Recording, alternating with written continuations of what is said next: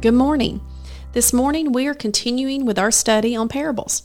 Today we're going to look at the parable of the unmerciful servant. Let me start by asking you a question. What would you say if you and your friend were walking down the hall at school one day and the principal came up to your friend and said, "Man, I am feeling generous today. I think I'm going to give you 100 pieces of candy just because I feel like being nice today." Now, to be clear, your friend didn't do anything to earn this candy. It was simply out of kindness of the principal's heart. Afterwards, you looked at your friend and said, "Do you think I could have just one piece of candy?" What would you say if your friend said, "No, why should I give you anything? You haven't done anything to deserve me giving you candy for free"? Wouldn't that be super frustrating? Well, the story today is similar to that, but on a whole nother level.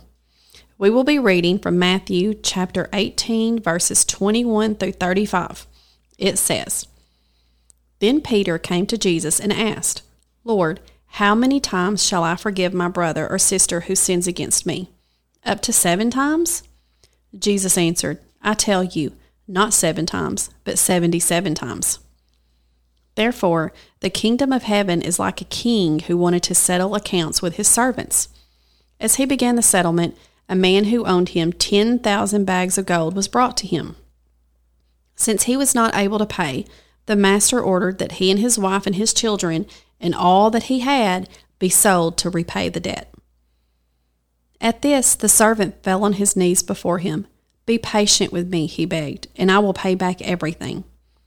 The servant's master took pity on him, canceled the debt, and let him go. But when the servant went out, he found one of his fellow servants who owed him 100 silver coins. He grabbed him and began to choke him. 'Pay back what you owe me,' he demanded.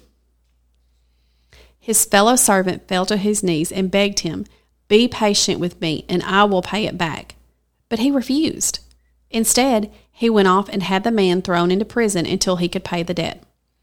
When the other servants saw what had happened, they were outraged, and they went and told their master everything that had happened. Then the master called the servant in. 'You wicked servant,' he said, 'I canceled all the debts of yours because you begged me to. Shouldn't you have had mercy on your fellow servant just as I had on you?' In anger, his master handed him over to the jailers to be tortured until he should pay back all that he owed. This is how my heavenly Father will treat each of you unless you forgive your brother or sister from your heart." Now, the example I gave you earlier about candy is kind of silly and not really that big of a deal. But it would be frustrating if you saw your friend who did nothing to deserve getting a free treat get a whole bunch of candy and then refuse to share.